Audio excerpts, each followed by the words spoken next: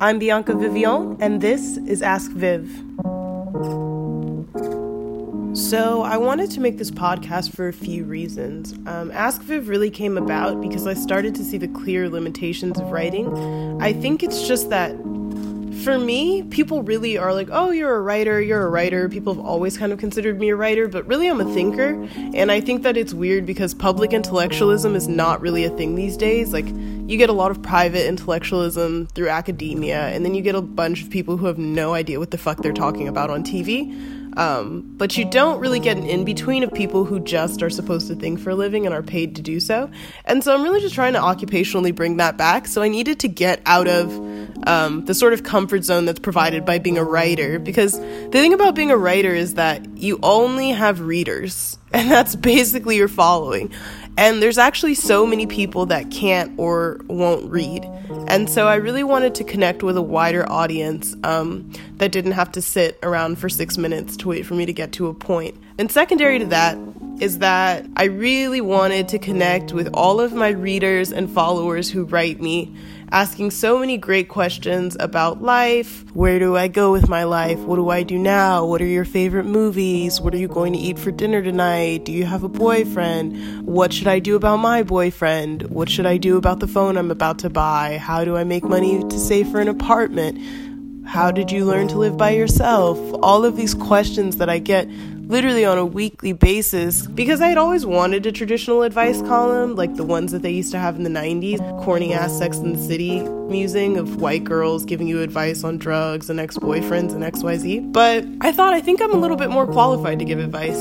And maybe I'm completely wrong, but I think that this is really the only way to find out, so I'm actually really excited to do so.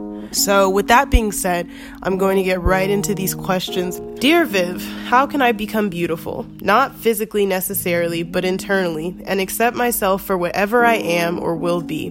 That's a great question. I think that beauty is always a tricky question because beauty truly is, well, obviously it's a power system, but on an individual level, it's a set of standards. I mean, honestly, all beauty is a set of rules because the minute that something doesn't confine to a rule of beauty, that's when it becomes ugly. So I would say that if you're trying to become beautiful internally, you have to decide what that means for you. For me, my internal standards of beauty are definitely highly defined through spirituality. What is pleasing to God? What is goodness to God? What is beauty to God is highly informative of my own standards of beauty, because I think that when I think about nature, when I think about goodness, when I think about graciousness, I always sort of come to terms and end and begin with God.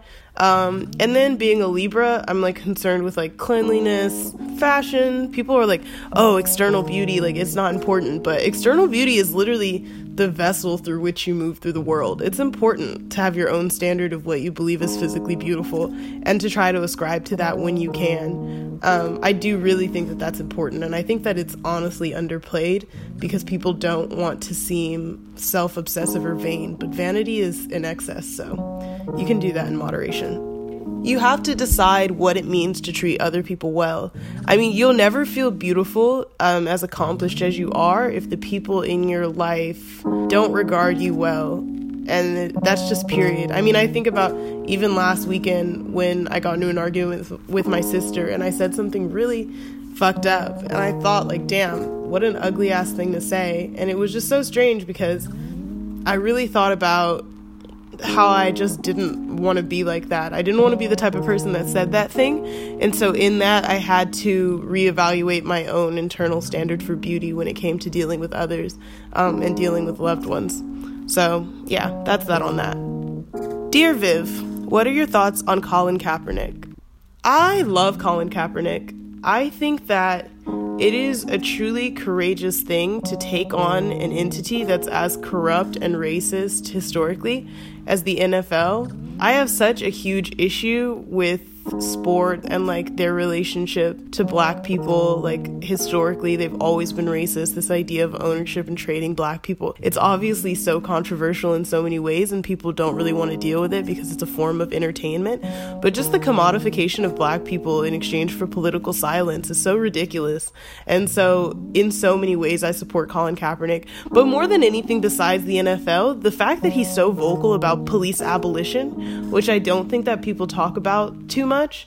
Like, my politics are so abolitionist in every way, and I do not think of the police as necessary. In fact, I believe them to be a great detriment to society, especially to Black people, particularly to Black people, and sure, also to people of color in general. So yeah, when I really honestly consider Colin Kaepernick, I think that the most radical thing about him is his stance on police abolition. He's really not saying, oh, police reform. He's really saying, like, this is an entity that needs to be completely rid of. He understands the historical resonances of slavery with the police, and he's actively and publicly fighting for that while being like also, I guess, like a philanthropist or whatever the fuck he's doing. And so that's just so admirable to me, and I think that our entire community should back him 100%. I'm 100% for Colin Kaepernick, but I would also say that somebody inspired him to do this work. There are people that are doing that kind of work without any kind of recognition.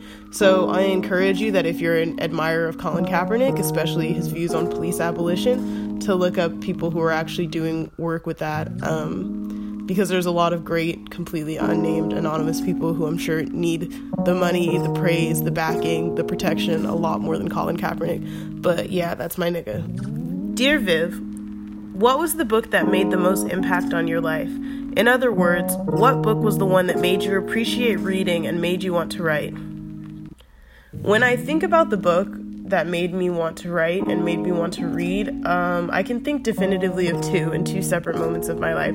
The first is Zora Neale Hurston's Their Eyes Were Watching God. I read it in the 10th grade, and I think the strange thing about that book is that it's not really your typical coming-of-age story for an adolescent girl, because all of the books that I had read that were kind of like this Bill Duggs Romana coming-of-age stories, they were books about adolescent girls who had gone through some like sexual trauma or been sold somewhere or married or any of these things to realize womanhood and blah, blah, blah. But this is a book about a girl who becomes a woman at like age 45. Like, she really discovers herself, ventures out, looks for herself, does like a lot of hard, harsh self-reflection and self-confrontation when she's older. She's like 52 in this book, and she finds the love of her life at like 52, 53. And it was so interesting because this book helped me understand my mother in so many ways. And I didn't know that reading could do that for you, because all of the conclusions that I had made using books had been conclusions that I think that even through my own life I would have come to naturally. But I came to this sort of artificial conclusion that I needed this book to come to. And I didn't know that a writer could do that for you. And I think that that's when I knew that I really wanted to actually write, because that kind of reading changed me. It really, really changed me. And I think that knowing that it was a change that could have only happened through that language that Zora Neale Hurston gave me was something that really changed my relationship to reading and writing.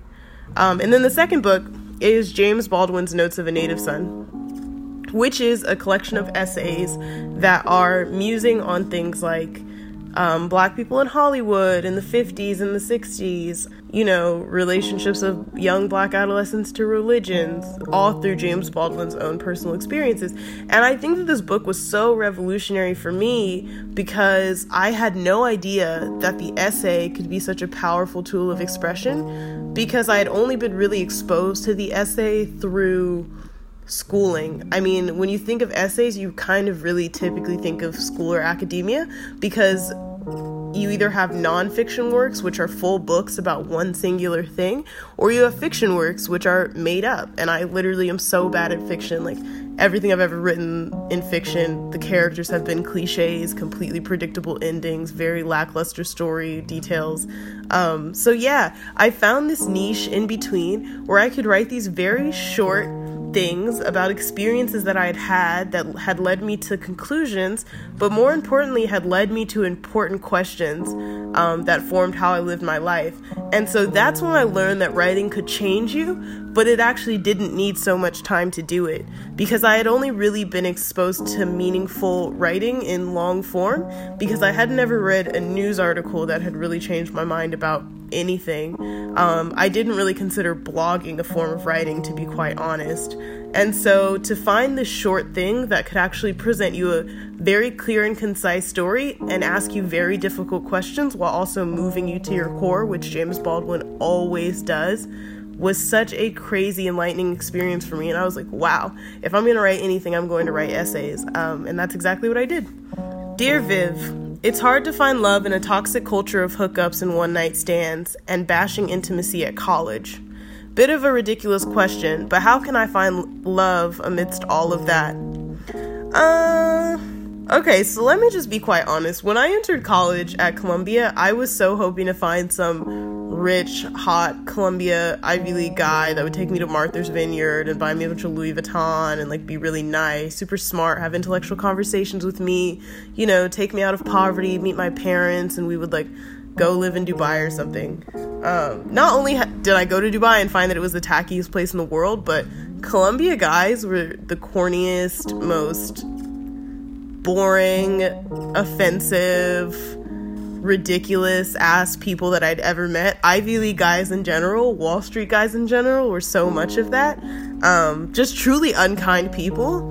And so I found that any guy worthy of dating in the entire time that I've been in college has, one, been nowhere near around my college, but I also understand that that's not the case for everybody. So to your question, I would say, first, you need to seek friends in people. It's so boring to say. Obviously, we have our initial attractions to all types of people, but I found that my worst ever relationship in college was because I was purely attracted to a guy, and I tried to extend that beyond something, a realm that it really should have never gotten to, because I just was so attracted to him, and I just thought this random ghetto-ass nigga was just so fine, and just he was not interesting, he was not smart, but he was interested in me, and he was so attractive that it was kind of just looking in a mirror, because he was constantly reverberating whatever I was saying back to me and saying how interesting it was, and then he looked really good doing it. And then I tried to extend that into a relationship, so I just say don't do that, but honestly, growing pains, so whatever. Yeah, you have to make friends with your partners, or potential partners. It's really kind of annoying because actually I have a way higher standard for friendship than I do for relationships. But the thing about it is, when you actually do get into good, intimate relationships, there are so many times when they're just boring. Because realistically, if you're in a good, intimate relationship, you can't spend the whole time arguing. And it's not always going to be rough, hot sex and, great fun adventure times. There will truly be days when you do nothing, or there will be very little to talk about, and you have to be able and trusting enough to just be comfortably yourself, which is sometimes a boring person. And honestly, this has been mirrored in advice that I've gotten about marriage. People were like, yeah, you're married for 40 years, 50 years, it's boring. There's times when it's genuinely boring. And the people I love to be bored with the most are my friends. I can be bored with my friends. I can sit in a room with my friends and say absolutely nothing. I can work around my friends. I can cook with my friends. I can just live an average-ass person's life, no matter how interesting we are the other 23 hours of the day, and really feel secure in myself. So find friends, or guys that at least you would be friends with. Because even if I was immediately dating certain guys, I was still off the bat friends with them, and I could introduce them to my friends. Versus some guys that I dated in college that I was like, wow, please don't let my friends catch me with this person. They're going to be so oh my God, Bianca, what are you doing? I'd be so embarrassed to introduce them because they were just not up to quality with my actual friends. So find friends or people that you could see yourself also being friends with, because one, you'll have a great relationship, but also if it ends, you will maintain a friend, which is the most important part about building relationships, because friendship is it's a much more sacred thing than romance, trust me. And this final question, which is kind of a long one. Dear Viv, I've been trying to find myself and I don't know if I'm doing it right. I feel so alone, which I've always been, but it has just really started affecting me for these past 2 years in college. I used to love being alone, which I still do, but now it's starting to register that I have no one. I get irritated being around others, though. I also get heavy anxiety. I don't know if this comes from years of isolation and being teased since childhood. I keep telling myself growth is coming, but I'm losing hope. I've been there. I really have. I'm definitely a self-isolationist, and I've definitely been trying to work on that as I enter adulthood, because it is so hard if you're an introvert to really value people seeking and really going out of your way to seek people and get out of, I guess, what some people call a comfort zone, but what I would really just say is in my nature. I always live alone, like since I was 17. Like, I live alone. I want to be alone most of the time. I thoroughly enjoy being alone. I don't really seek large groups of people. I don't really seek social outings if I don't really have a clear goal in mind of what I'm trying to do with them. I mean, that could also be because honestly New York City sucks, but I completely understand the phenomenon of self-isolation. And I would just say, like, first of all, call the friends that you have. Like, that was something I really had to learn to do, because there was times when I was like, wow, you're all alone, no one is calling you, you haven't heard from anybody. But then I'm like, oh wait, you don't ever show up anywhere, nobody knows where you are. Like, I had to actually call my friends. I had to call my friends back home that I had left when I went to college. I had to call my family. I had to call the people that I actually knew that cared, because it turns out that they had been wondering about me. But also, I would say there's no such thing as doing it right when it comes to finding yourself. I mean, I know that it's so dissatisfying in so many ways, but you're gonna so many times in college, because it's honestly some of the most formative years of your life, feel like you're doing everything wrong quite often. If you're feeling easy going about who you are in your life, you're usually not doing it right. Like, of course, it's great to be self-satisfied and feeling content, because that's super important, but at the same time, it's just like you went from the most contrived, ridiculous experience that is high school for 4 years, and then all of a sudden you're out into a world where nobody's clapping for you, nobody's congratulating you, nobody really cares if you find yourself, nobody even cares if you eat or if you go to sleep. Like, it's honestly all up to you, and I know that it can seem like the most big and important thing to find out who you are tomorrow, but it's just not true. And the thing is that the people that seem like they have it all together, that they know exactly about themselves, that they're mega self-aware, constantly self-reflective, they love themselves, they're beautiful, they're healthy, all these things, that's false too. I mean, literally, people always write me, and they always start with, Bianca, you seem so sure of yourself. They're like, you have it all together, look at your life. And I'm looking around, I'm like, yeah, like, look at my life. Like, obviously, like, through the grace of God, like, honestly, thank God, I've started to climb out of this shit that I've been in for so long that deals with poverty and blackness and womanhood, but it hasn't by any means been easy. And honestly, self-reflection and self-confrontation for even myself has not been easy.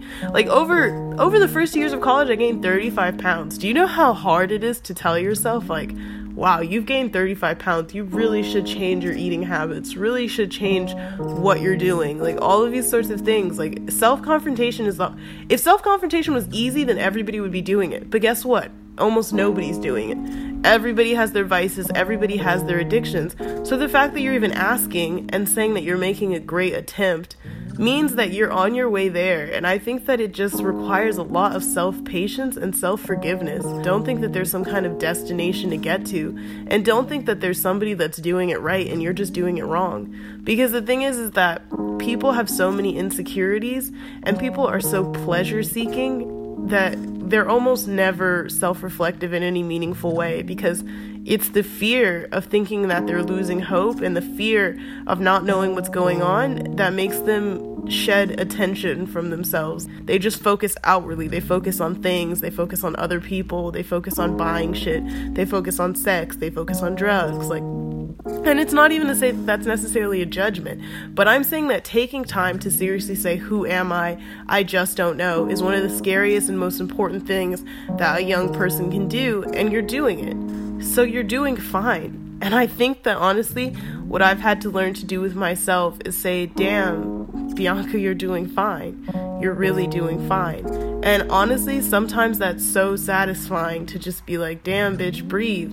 And sometimes it's not. Sometimes I just break down and cry anyway, because I remember where I was at, and then I think about where I'm trying to go, and I'm a million miles from both points. And I just have to keep going because I have to, and you have to keep going too. My freshman year of college was the hardest year of my life, and I have had a hard life. It was harder than even that, because I truly was like, damn, you really thought you knew yourself. And I was like, damn, you really have no fucking idea who you are.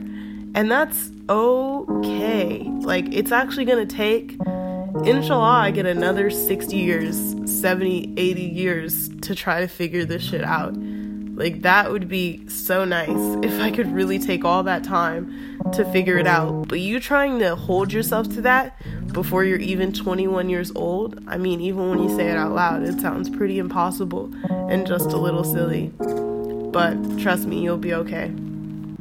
Well, that's it for questions for this show. So honestly, that really went by a lot faster than I thought, but that was fun. Keep submitting questions, but I so appreciate you for listening if you've made it this far to episode 1. And next week we'll be back with episode 2, more interesting questions, more conundrums, more conclusions, more anecdotes, more life. This is Bianca Vivian, and this is Ask Viv. I remember how my dark and heavy heart was